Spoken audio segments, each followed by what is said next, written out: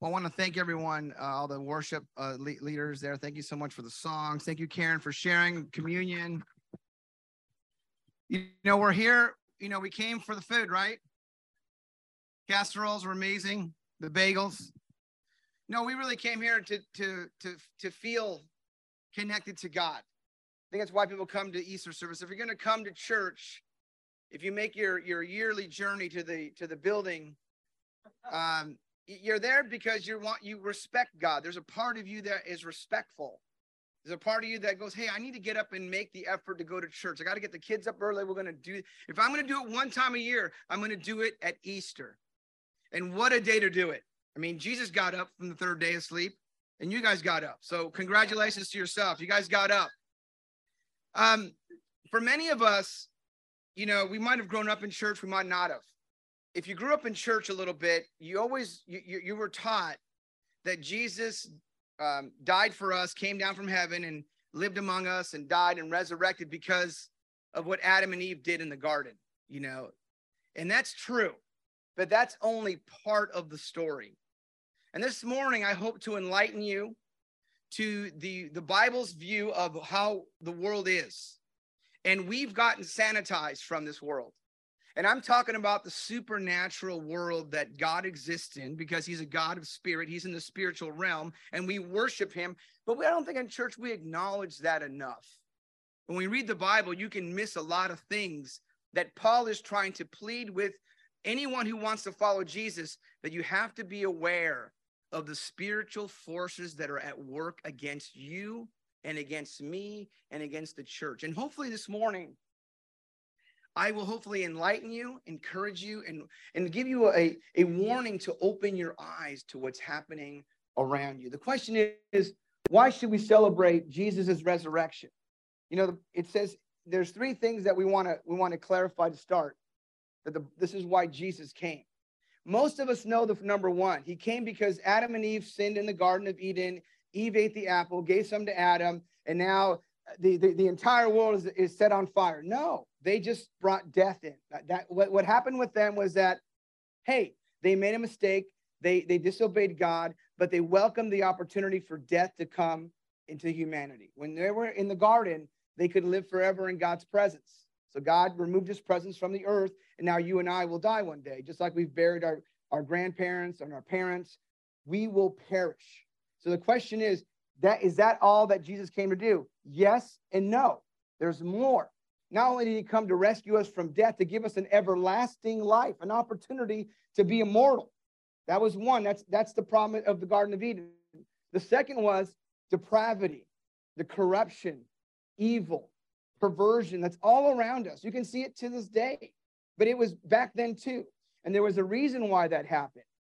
There was a reason why corruption and depravity and perversion was all throughout ancient civilizations.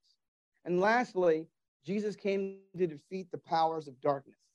Who are they? They're all over. They are around you. They are trying to enslave you. They are trying to take over the way you think about God. They are at work. And so these are very three things that Jesus came to overcome. Not just death, but how do we live a holy life? He came to rescue us from depravity. And he also came to defeat the powers of darkness. Yes, Adam and Eve made a mistake. They rebelled and they were taken out of the garden, but God made them close. God knew when he made man, he already knew this was going to happen. It wasn't a shock or a surprise for God. But God had a plan. He goes, look, I'm going to make man and they're going to blow it. But I'm still going to come after them. I'm still going to rescue them. I'm still going to be their God. I'm still going to pursue them with all of my heart. Doesn't that sound awesome? So God's pursuing us, even though they brought death and into our lives. Thanks, Adam. Thanks, Eve. Appreciate that. Right? Paul even says, look at, hey, I'm a wretched man. Who will rescue me from the body of it? Who will rescue me from death? Because Paul goes, I'm going to die. Who is going to rescue me from my sin and my physical mortality? If you were to ask this question, why is the world and all humanity so thoroughly wicked? If you ask a Christian, he'll just say Adam and Eve. They messed up in the garden. And that's true, but there's more. If you were to ask an ancient Jewish person that, they would say, yes, it was in the Garden of Eden, but the watchers, these divine beings, are to blame for the proliferation of evil on the earth. And that may be new to you. You may have never heard that. These watchers, these spiritual beings that are documented in the Second Temple Jewish writings, that are documented all over the world in literature of the ancients. They came down. And we're going to take a look at that. So if you were to ask those guys, they're like, hey, there's a lot of problems. In Genesis chapter 6, we get a little insight as to why the flood happened, why God washed the earth.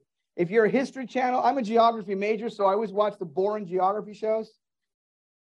And about 10,000 years ago, 10,000 BC, there was a global flood called the Younger Dryas. And it washed out ancient civilizations that were 10,000 BC years old, way before Egypt, 5,000 years before Egypt. They're finding all their temples, and all their temples, all they did was worship the stars, the equinoxes, the summer solstice, the lunar moon cycles, and they were doing that for a reason. The Bible speaks of these depravity of a sexual nature. And we're just going to use the angelic beings for a catchphrase. But in heaven, these were men or angelic beings that had a title. Imagine you go to a hospital. Not everyone's a doctor, right? There's a nurse, right? There's an LVN. There's a doctor. There's an anesthesiologist there. There's the administration. Well, same thing in heaven. God has these spiritual beings, but they have different functions. And so when human beings were increasing on the earth and the daughters were born to them, the sons of God saw that the daughters of human were beautiful. And they married any of them they chose. The Hebrew word is they took them for themselves. It wasn't like, hey, how you doing, Mary? What's going on? It wasn't a courting. It was a taking. It was I'm going to take you, you're mine. That's what they did. And what ensued there was a perversion of the angelic and the human realms were mixed. And that was an apostasy to God. So they brought in this perversion. And so the writers of the ancient writers of the Jews, they were like, these beings are morally evil and spiritually destructive. But in ancient civilizations, they're not characterized this way. In fact, they're elevated to be the wisest men of civilization. And the Bible says, no, they're morally corrupt. They're destructive. They're evil. And so therefore God washes the earth of them. You may think that, this is material. You can even Google this. These are some of the writings of what happened. They came down and they taught humans things, signs of the earth, enchantments, witchcraft, ornament, and cosmetics. Don't get caught up with that stuff, because it was designed to attract and to have perversional. The Israelites were the only nation that had laws condemning you couldn't marry your sister. You couldn't sleep with your relatives. They were the only one of its kind. The other civilizations, like, that's par for the course. That's normal. But to the Jewish Israelites, God says, no, you will not live like that. Because what the sons of God did was corrupt them. They taught them how to do war. They taught them astrology. They taught them meteorology. They taught them all kinds of secret wisdom of the stars and the heavens and all kinds of depraved things. So in the ancient Jewish mind, man, it was Adam and Eve. Yeah, they brought death in, man. But man, these guys did a number on humanity too. Okay? And it's not just the Jews who acknowledge this. If you just go to the Roman Greco world, Achilles was the son of a god and a human. And so was Actaeon, and so was Acus, and so was Aetus, and so was Aeneas. These guys were all God and men combined. Not just there, but you find that in Mesopotamia. There was a half divine being, half human of the Apkalus. They were demigods. Ancient Egypt had the same thing. Philippines, whoa, there you go. They had the same thing. India, same thing. Gods and humans mixing. Hindu, and even the Norse. Ha Yahiter Geo, Norse. Right? Throughout in the entire world, this idea of an angelic celestial being taking on and having a sexual relationship with female humans was all over the place. So when you ask yourself, why is the world so perverted and messed up? They've done their work and they've done it well. And the Lord saw how great the wickedness of humans, the race had become on earth, and that every inclination of the thoughts of the human heart was evil all the time. So it wasn't that just Adam and Eve just corrupted the world. No, they messed up, that's for sure. But they still worshiped God. These guys were God's creation, his sons, as he's called them. These are celestial beings of great authority in the Bible, and they rebel, and they come down, and they make another race of half human and half celestial beings. The Bible calls them giants. You're like, well, it's only in the Bible. No, in Egypt's literature, guess who made the pyramids? The giants. In the Mexican culture, look it up. In their literature, the giants made those temples. Oh, in India, guess who made their temples? The giants. The giants were everywhere. In all the literature of all the ancient civilization, it's the same thing. The only difference is the Bible speaks against it. And they lift them up as the civilization architects of this amazing city they had built. And God says, no, they're corrupt and they'll entice you to live like them. So, and then there's another portion is the powers of darkness. That's a little different from these guys that took the women for themselves. The human race got together and said, you know what? We're going to go reach the heavens, and we're going to make God come down into the ziggurat. And that's why these were built in the ancient civilization. It was a gateway to earth to heaven.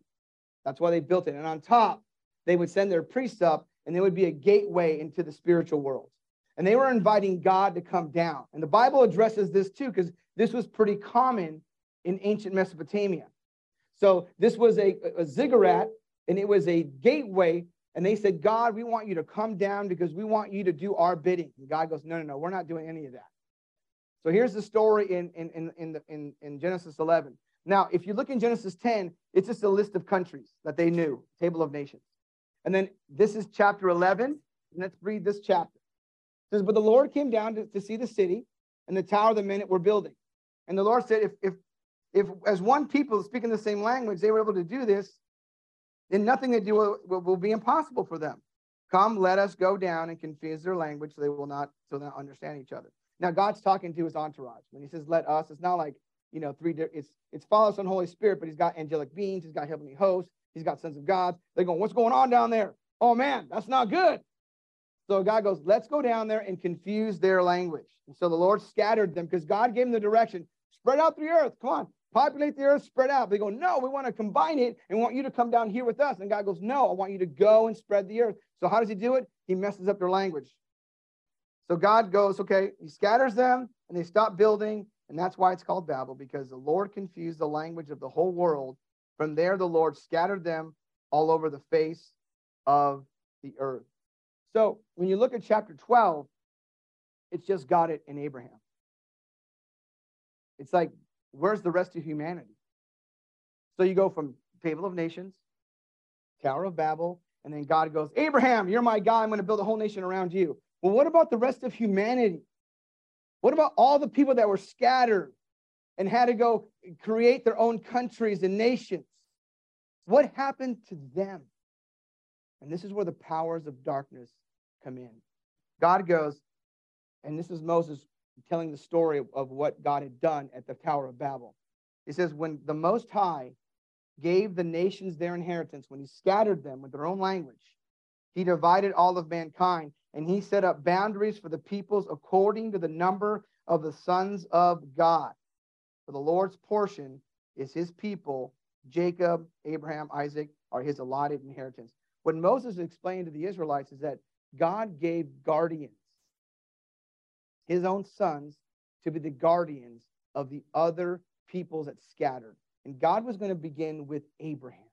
So now you have all these nations, and then you have God and Abraham, and I'm going to make you, Abraham, into a great nation. And our kids sing the song, Father Abraham had many sons. That's because God was going to start anew because humanity had rebelled, and he gives them guardians. If you're a Bible student, you really love the Bible, read Daniel 10 when the archangel Michael is fighting one of these guardians called from the prince of Persia and the prince of Greece. He's in spiritual combat with them over the protection of Israel because they want to harm God's people. So God gives them these guardians. And if you're not sure if they're really celestial beings, look at who these guys are. When you do a word search in the Bible and you look up sons of God, you only find them in the spiritual realm. When God made the foundations of the earth, he's telling Job this, when the morning stars sang together and all the sons of God shouted for joy when the earth was made, they were there from the very beginning. They were with God, God's creation. Who in the skies and in the heavens can be compared to the Lord? Who among the sons of God is like the Lord? A God greatly feared to be in his council of the holy ones and awesome above all those around him. God has a council. He has creation. He has sons of God. He has angels. He has cherubims. He's got all kinds of celestial beings in his disposal, in his court. And these guys were in charge of the rest of the nations to look out for them, to be their guardian. And so what you find here in Deuteronomy 17, God warns the Israelites, because what's already happened, the nations now have converted these guardians into their own gods. And God warns the Israelites, do not worship the sun, the moon, or these heavenly hosts, because they are evil. And that's an evil thing if you worship another spiritual being. It's detestable to God. And so these guardians of these nations, they rebel. And so God calls them in for a meeting. He goes, come here. And he says this to them. This is what the scriptures describe, this behind the curtain. God has a meeting with his sons, who are the guardian of the nations, who are supposed to protect them and look out for them on God's behalf. Look at the powers of darkness. Look what happens to these spiritual beings who were giving authority over humanity. Look what they do to us. God presides in the great assembly. He renders judgment among the gods. There's God and there's gods. Right? So when you watch the movie, the gods, yeah, they're there. They're there. They're just lesser gods because God made them. How long will you defend the unjust and show partiality to the wicked? How long will you favor evil? How long will you promote evil among my creation? You're supposed to defend the weak. God loves to defend the weak. You're supposed to defend the fatherless. God is a father to the fatherless. You're supposed to uphold the cause of the poor and the oppressed. You're supposed to protect humanity, look out for humanity. You're supposed to rescue the weak and the needy, and you're supposed to deliver them from wickedness. You're supposed to help them. And God is angry, and God is upset at the sons of God who have now manipulated, coerced, and deceived humanity. In fact, they are worshipped as the God of the nations of Egypt, of Ammon, the Ammonites, the Hittites, the Jebusites. They are now the gods of those nations, and they are in opposition to the God of Israel. That's the war you see in the Old Testament. That's why God's fighting all those battles. He's not just fighting other nations. He's fighting against the guardians of those nations as well. And so this is what God says to them. The gods know nothing. They understand nothing. Imagine getting rebuked by God. You know nothing. Well, I thought I learned. I thought I knew. Maybe I don't really know. You walk around in darkness. Imagine hearing that from the Lord. All the foundations of the earth are shaken. Because of their rebellion, they have shaken the spiritual realm on earth. He goes, I said, you are gods. You are the sons of the Most High. But you will die like mere mortals. That is your destiny. You're spiritual beings, but I'm going to kill you as if you were a mortal. You will fall like every other ruler. Then rise up. This is what the psalmist says. Rise up, O God, judge the earth and take back the nation. That Hebrew word rise up is a little clue to what happens later. In the Hebrew, translated to the Greek, it's resurrection. It gives you a little insight to what God's going to have to, what he has to do to bring back the nations. He's going to have to rise up. It's just a little tantalizing clue. And then Paul, all throughout his letters, he's trying to warn the Christians. He's like, guys, wake up. And if you're wondering why you're stuck and you can't overcome a crippling sin or a terrible habit in your life, Paul is trying to warn us. Is look at when you didn't know God, you were slaves to those who by nature are not God's. Who do you think he's talking about? The guardians, the powers of darkness. But now that you know God, or rather are known by God, how is it that you're turning back to those weak and miserable forces? Do you wish to be enslaved by them all over again? That was their goal, to enslave you. That's their whole goal, is to keep you far away from who God is, so you would never know the God of Israel. You would never appreciate him. You would never respect him. You would never honor him. That's what their goal is. And then look what he says here. Because you're starting to go back to observing special days and months and seasons. You're starting to worship the stars again. You're going back to the equinoxes. Yeah, when Venus was out and Jupiter, everyone was like, oh my gosh. Even I was like, oh, it's amazing. I mean, if you can't kind of get caught up in the moment, you're like, this is awesome. You can see why the ancients were fascinated with the celestial beings. Because even our Instagram, we wanted it to blow, and it was blowing up. I was like, wow, I got a lot of likes, more likes than my selfies, right? Here we go. Here we go. And this is what they're enslaving you to. This is what Paul's trying to warn them. He's writing to the Christians who have been rescued, but the fight's not over. Just because you become a Christian, the fight is not over. And they know that. And they know that once you're saved, they know you're not always saved.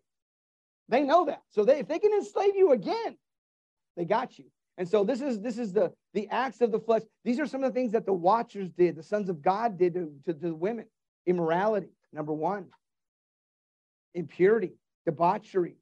That means that you're a workaholic. You're never home. You drink too much. You play too many video games. You're debaucherous. Idolatry and witchcraft. Interesting Greek word for witchcraft is pharmacia. Pharmacy. Interesting. Not a political statement, just saying that's what it is. Hatred, discord, jealousy, fits of rage, selfish ambition, dissensions, factions, groups, and envy, drunkenness, orgies, and like. I warn you, if you live like this, you'll never inherit the kingdom of God, because you'll be enslaved again. So Paul's warning us. And then again, in 1 Corinthians 8, he goes, hey, Corinthians, your church is messed up, and I'm here to help you, but you got to listen. For even if there are these so-called gods, whether in heaven or on earth, indeed there are many gods and many lords, yet for us, there is but one God. He's acknowledging that all around us are gods and lords in the spiritual realm. Some will defend us. We call them ministering angels. Some look after us, but others want to enslave you. And they will never stop doing that. So the powers of darkness, and Paul gives us a little warning. In all his letters, he just throws in this stuff in almost every letter. Every church is getting a nice dose of the powers of darkness. He says, see it that no one takes you captive through hollow and deceptive philosophy, which depends on human tradition and the elemental spiritual forces of evil. There's the Greek word, supernatural powers. They're trying to change the way you think. Does God even exist? Is God real? Right? With the more technology that we have, even the AI, artificial intelligence, man, it starts to mess with your mind a little bit. Like, whoa, what's going to happen? Are we in a matrix? You're like, whoa, this is weird, right? Supernatural powers of this. They want you to focus on that rather than on Jesus. They're hard at work. And Paul, another letter, different letter. I'm just showing you different letter. Paul's just peppering this stuff in there. And we read it, we're like, and I used to read these passages for years going, don't know what that means. But now I know what it means. And I want to share with you because it's Easter. It's the resurrection.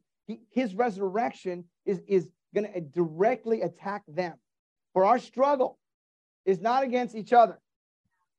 If you have an attitude with someone, that's not your real struggle. You can get resolved and you should get resolved. Right? And when you do that, it always works out really well when you're humble. Right? If you're mad at your spouse this morning on the way to church, get resolved this afternoon, right? Get resolved.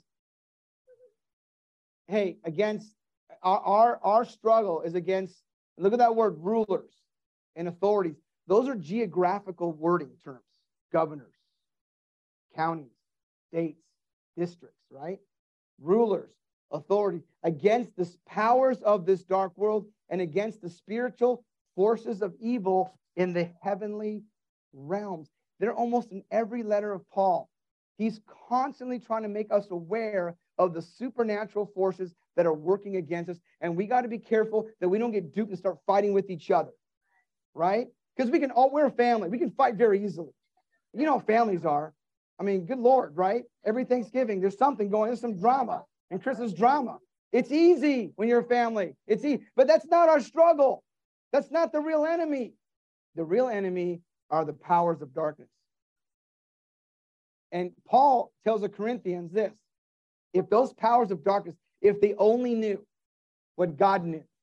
We, however, speak of a message of wisdom among the mature, but not the wisdom of this age or the rulers of this age. He's talking to those powers of darkness who are coming to nothing. God told them that in Psalm 82. They know nothing. They're coming to nothing. No, we declare God's wisdom, a mystery that has been hidden and that God destined for our glory before time began. God's plan from the very beginning was, I'm going to make humans, they're going to mess up, and I'm going to have to go down and rescue them. But only God knew the plan. The powers of darkness did not know the plan. None of the rulers, none of the powers of darkness, none of the authorities, none of the guardians of this age understood it. Remember when Jesus came to earth and the devil showed up in the wilderness? Hey, throw yourself down from this temple and the angels will rescue you. He was asking, can you die? Can we kill you, Jesus? And he deduced, yes, we can. Let's kill him. God is on the earth. He's vulnerable. He can bleed. Let's kill him. Decided to do. And none of the rulers of this age understood it, for if they had, they would have never crucified Jesus in the first place. If they knew the plan. Only God knew the plan. If they would have known that, they would have did nothing. But Jesus wanted them to kill him. Jesus was always provoking the powers of darkness. Demons, get out of that guy. You, be quiet. Get out of there. Get out of there. Get out of there. He wanted it because he knew the plan. They didn't know the plan. And here's Paul. And this is what the crux of the crucifixion of Jesus is. Not just for giving us immortality, not just of helping us overcome our depravity, but to disarm the powers. Because God gave them authority. So God had to take away their authority. So when you were dead in your sins and in your uncircumcision of your flesh, God made you alive in Jesus. That's awesome. He forgave us all of our sins, having canceled the charge of our legal indebtedness, which stood against us, condemned us. He has taken it away, nailing it to the cross, and having disarmed, stripped away the powers and authorities. He made a public spectacle of them, triumphing over them by the cross. I always used to think that was the Roman Empire. But it's the powers of darkness. And I'll tell you why that's important.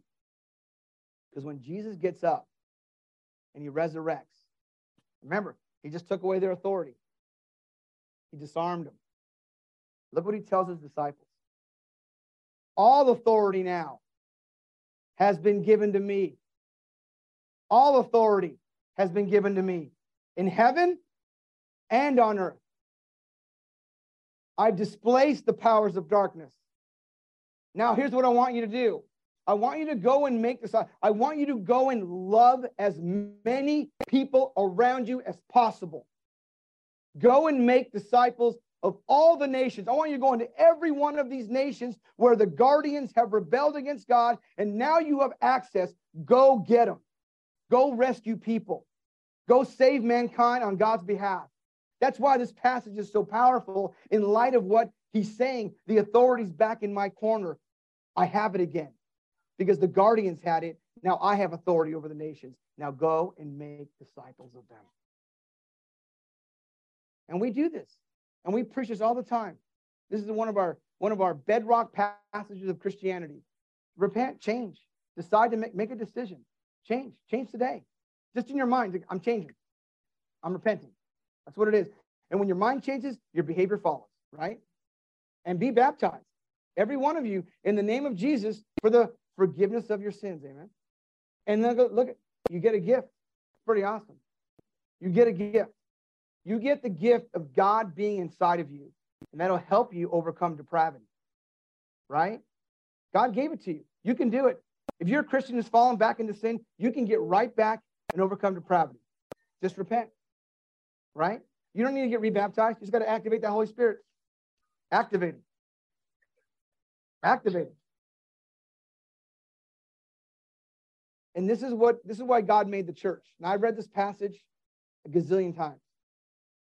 This is why God said, hey, if you're a disciple, I'm going to get you all together, and I want you to congregate, and I want you to be heaven on earth, sacred space. You're going to be amazing. I'm going to be with you. This is why. I am less than the least of the apostles. This is Paul talking. This grace was given to me. I'm going to preach to the Gentiles, not just the Jews, the boundless riches of Jesus, and to make plain to everyone this mystery, which has been kept hidden for ages, that God made. His intent, God's intent now, through the church, was to show his wisdom so they could see. So who could see? So the rulers and the authorities in the heavenly realms would see the church and what God has done. So it's important how we live our lives. It's important that we live with purpose. It's important that we have discipleship making in our mind through love, because God has made known to them through us, through the rulers and authorities in the heavenly realms, according to his eternal purpose, which he accomplished in Jesus. See, now you know. Now you know more than most Christians of why Jesus resurrected, of why he came. I probably can't just do the sermon again in this church. I probably have to go somewhere else and do the sermon. Now you know. What am I going to give you for next year's Easter? I don't know. I'm going to scratch my head. Scratch my head. It's frustration time. But here's what we can do this week.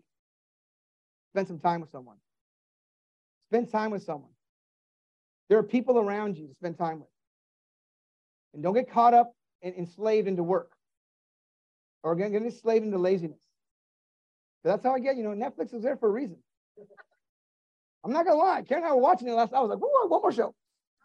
Woo! That was the nail bite. Let's go one more, right? I mean, it can get you. It can get you. So if you're going to do it, just put it in the schedule. This is my Netflix day. And this is I'm going to go love someone day. You can break it up. Just don't do Netflix every day, right? Right? Here we go, right? So set up time with someone. Set up time with someone to encourage them. And then stay consistent in your relationships. Don't give up. Never give up, because Jesus never gave up and God never gave up on humanity. Let's bow our heads in prayer. Well, God, thank you so much for this awesome, the story of what you've done. And the church is just showing the powers of darkness, your wisdom, that you're here to rescue humanity. You're here to take humanity back from being enslaved. And help us, God, those of us who are disciples, that we get entrapped again. We get stuck again. It's an ongoing battle and struggle for our faith. God, help us to overcome our weaknesses. Help us to do it through love. Help us to do it through conviction. And help us to doing it through reading your word and praying, God. Help us, God, to overcome our humanity, our just weaknesses that we have. And help us to be aware of making time for you. It's just spending moments with you. Just sit at your feet and just to appreciate your presence in our lives, God. We appreciate you so much. It's to your glory. We're so grateful for the resurrection, and we celebrate in the name of Jesus. Amen. Well, I just want to thank Gio, because that was impressive. He did a Spark Notes in the entire Bible in one sermon. All we're missing is Revelations. So I get to talk about our contribution. For those of you who don't know me, if you like what I say, I'm Logan Popick. If you don't like what I said, I'm Kyle Popick. So today I get to talk a little bit about generosity and things of that. And so I want to read a quick sermon, or I guess tell you about a little quick story about Jesus telling a parable about the rich man and Lazarus. So there's a rich man who had a poor man who was outside his house, and every day the poor man begged for money and Lazarus walked on by. And he did that for his entire life until Lazarus ends up at the end of his life, and he ends up in hell. While the rich man ends up in hell and Lazarus ends up in heaven. And the rich man is begging to be given a second chance. He's begging to be given an opportunity to repent, begging an opportunity to even just taste a little bit of water for he's in agony. And the tables have now been turned, and he doesn't get the second chance. And then after that, the rich man is like, okay, I get that I don't deserve the second chance, but can you please tell my friends who are still alive to tell them right now so they don't end up here where I am? And what Jesus tells them is they have the same opportunity you had. The prophets have already told them. It's up to them to listen. And so I love this story, and I'm terrified of the story because it's so easy to be the rich man in this story, to kind of do the walk on by. Another scripture that I feel like goes really entwined with this one is the one where people get to the end of days and Jesus says, hey, away from me, for I never knew you. And they're like, what do you mean you never knew us? He's like, hey, when I was hungry, you didn't give me something to eat. When I was thirsty, you didn't give me something to drink. And I think about that, and they're like, when did we see you there? And Jesus is like, every time you did something for the least of those people, you did something for me. And I don't know if you guys have ever had an experience, but I'll tell you one thing. Every time you come up here to preach something, you better believe either the week before or the week after you're going to be tested on it. So lately I've been doing these contribution generosity things, and I've been tested on it lately. I had a birthday somewhat recently, and some of you gave me some awesome gifts, and I was very thankful. Ryan Figueroa gave me $50 cash. I appreciated it. I was like, Ryan, I miss cash. I'm not a Toppers delivery driver anymore. I miss it. And so for the first time in a while, I have cash in my pocket. I'm like, oh, this feels great. I'm having a good time. And I went on a date, and I had a mother come up to me. Is like, hey, I can't afford food. Would you please buy me a meal? And I was like, well, I guess I'm buying her a meal. And so I was like, all right, I'm glad I did that. I took care of it. Not 20 minutes later, I had the same exact situation. And I was like, okay, am I going to do it twice? And so I did it the second time. And at this point, I'm left with the $10. And I'm like, all right, $10, you know what? I gave 40%, or I guess 90%, 80%, God, I'm mad, 80% of my money. I was like, all right, the $10 I'll keep for myself. And I had one more come up to me. And I asked myself, I was like, okay, is it worth it to me? And I gave it up. Because at the end of the day, I didn't do anything to earn that money. It was given. And so generosity breeds generosity. And so for me, I don't know if those people truly needed the money or if they didn't. For all I know, it could have been a scam or con or whatever. But to me, that's not so much what matters. What matters is at the end of the day, when I get to heaven, am I going to be able to say that I did something for the people who asked something of me, or I walked on by? And for me, it's worth it to say I did something. And I don't think every bit of contribution has to be giving to the church or giving to the homeless person in your city, but it's the act of generosity. It's the willingness to give back to those who have given to you, or even those who've never given you anything at all. Because how many times have we received something we didn't deserve? How many times has somebody else had your back? How many times have you called somebody when you had a flat tire and they came to your aid? So I beg you and plead to you, because right now you're here and you're not at the heaven or hell stage. Don't do the walk on by.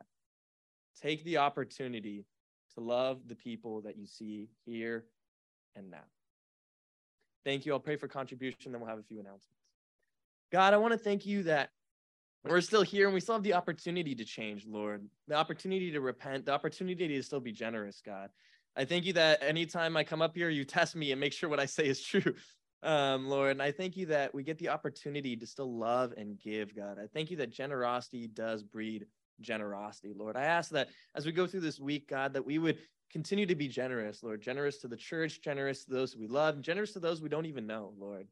I ask that we would just be able to give as you have given to us, Lord, and to be thankful for the gift you have given us, Lord. It's in your name I pray. Amen.